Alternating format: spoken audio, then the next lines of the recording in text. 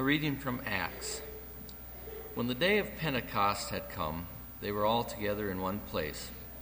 And suddenly from heaven there came a sound like the rush of a violent wind, and it filled the entire house where they were sitting.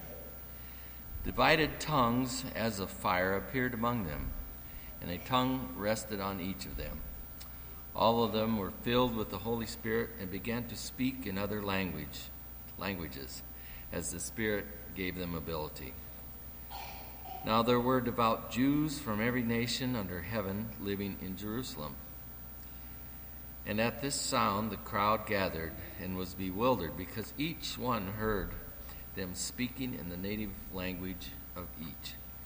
Amazed and astonished, they asked, "Are not all these who are speaking Galileans? And how is it that we hear, each of us, in our own native language, Parthians, Medes, Elamites, and residents of Mesopotamia, Judea, Cappadocia, Pontus, and Asia, Phrygia and Pamphylia, Egypt, and the parts of Libya belonging to Cyrene, and visitors from Rome, both Jews and proselytes, Cretans and Arabs.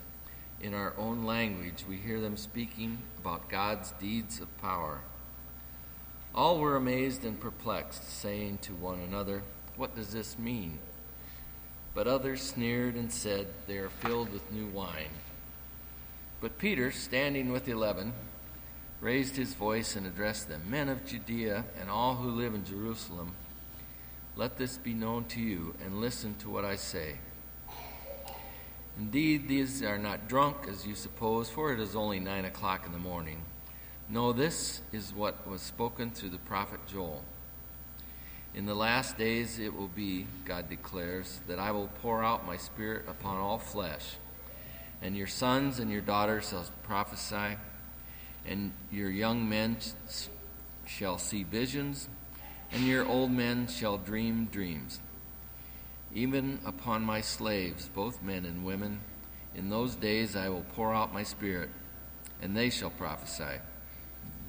And I will show portents in the heaven above, and signs on the earth below, blood and fire and smoky mist. The sun shall be turned to darkness and the moon to blood before the coming of the Lord's great and glorious day. Then everyone who calls on the name of the Lord shall be saved." The word of the Lord. Thanks be to God. Let us pray. Holy Spirit, come upon us. Renew our faith. Renew our trust. Let us grow into the church that you are calling us to be. In Jesus' name, amen.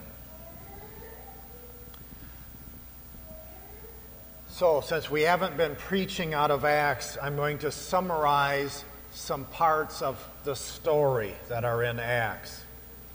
So, Acts is written by Luke. It's part of the Gospel of Luke. It goes into Luke Acts. And so Jesus is telling the disciples some things to do. He orders them to wait in Jerusalem until they receive power from the Holy Spirit. And then they will be witnesses to the gospel to the ends of the earth.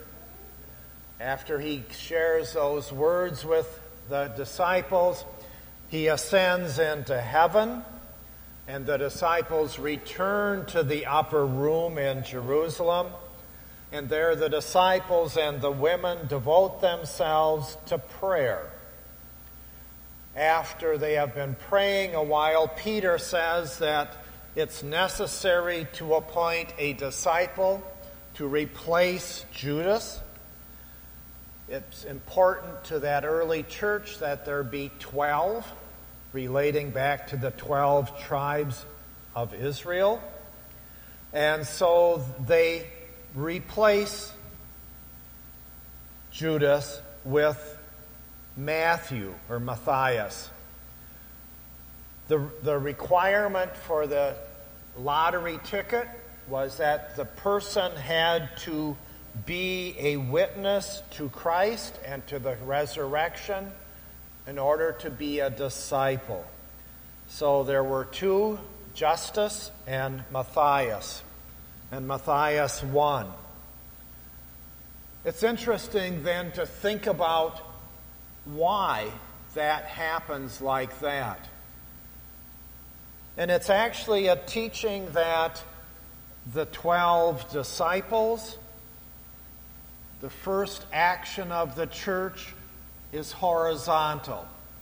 The replacing of Judas was a horizontal act dealing with people.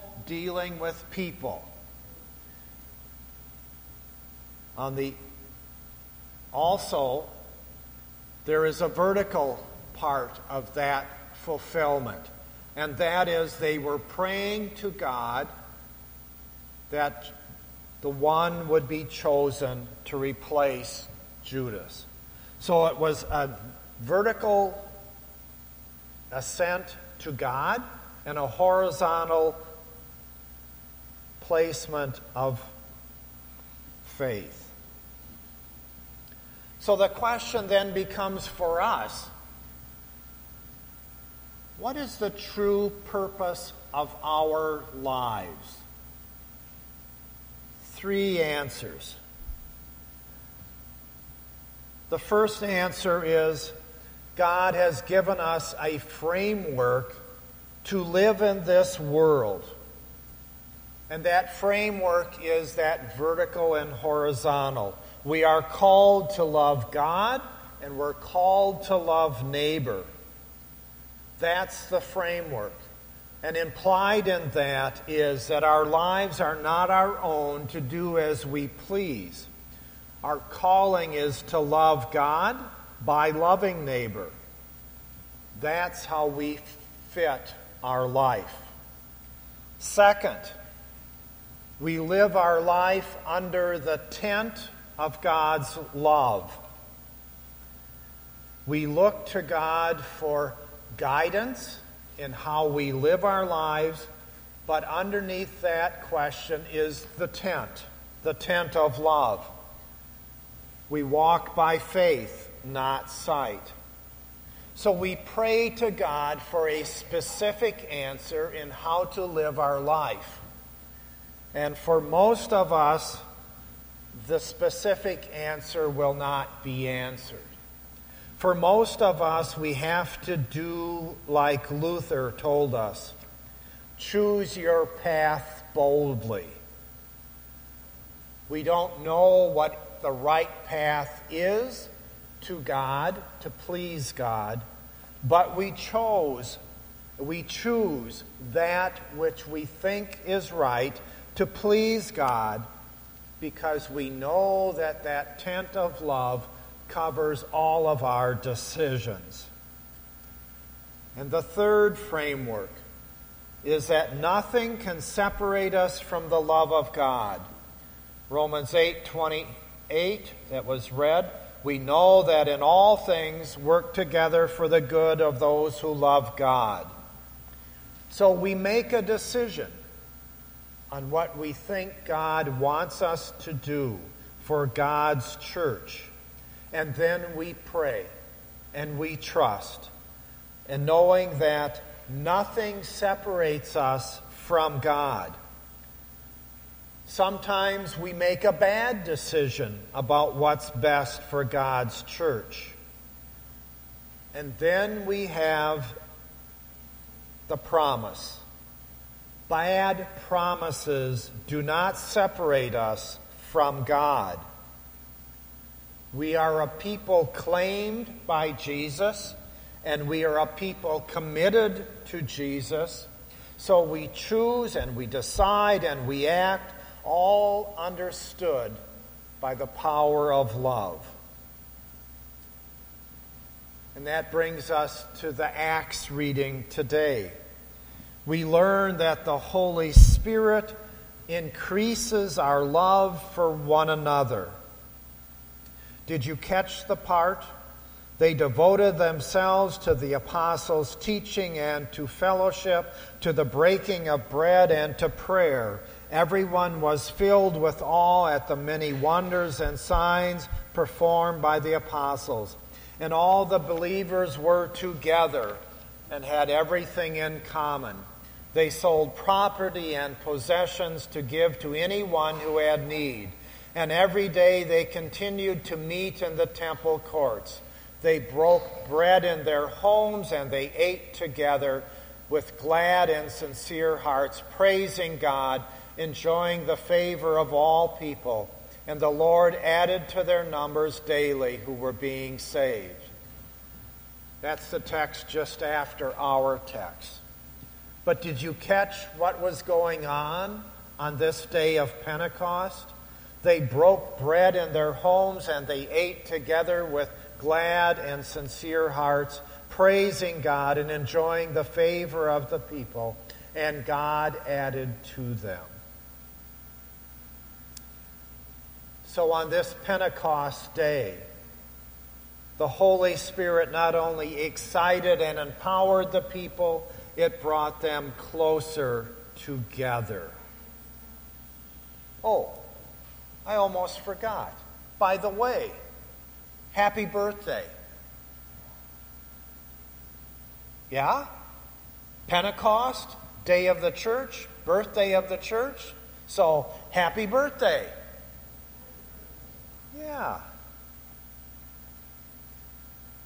There's a story about a man from Kentucky who traveled to St. Louis on business. This was long enough ago that he traveled by train and he kept the Sabbath. And so that meant that he would work up until Saturday, but he would not travel on Sunday, and he would travel back on Monday. So on Sunday morning, the man left the hotel looking for a place to worship.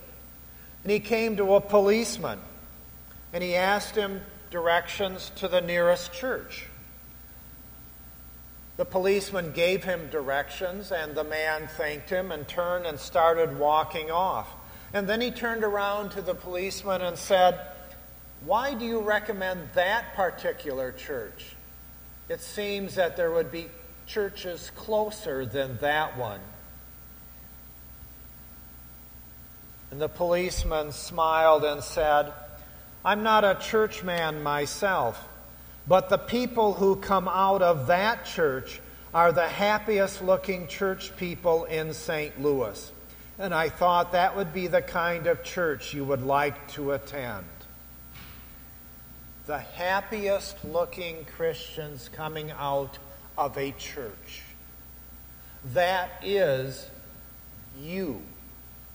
You are that church. You are the people that come out of church looking happy. You are the church that Pentecost is about, where they break bread and eat and praise God. That is the church that you are when you show your love to one another. We enjoy being in fellowship with Christ, and people come to share it with us. Day of Pentecost. The Spirit of God has been released into the world. The Spirit is no longer constrained. The Spirit is set free. And that Spirit of life that God has, that raised Jesus to resurrection, raised all creation to new life, is the one who created the church. Stop and think. Those early Christians, they are the ones who forsake everything to follow the carpenter of Nazareth. They are the ones who could not deny that he touched their lives. They were the ones who were heartbroken at the cross. And they were the ones who were confused at the empty tomb. And where were these people? God moved in Pentecost in a new way, and these people were part of it. They were all there. All of them. They were in the same place, all together in one place. In spite of all the confusion, in spite of all the change, in spite of understanding Christ as one who would save them, in spite of all this, they were together in one place. And that is you. You people are in one place in this journey of faith. We know that we cannot be the church by ourselves. We know that we do it together. And when we do church together, we have the right tools to get everything done. This Pentecost Day shows us God's kingdom. This Pentecost Day shows us the power of the Holy Spirit to bring us together. We understand each other, and in that power, we can be the church. Amen.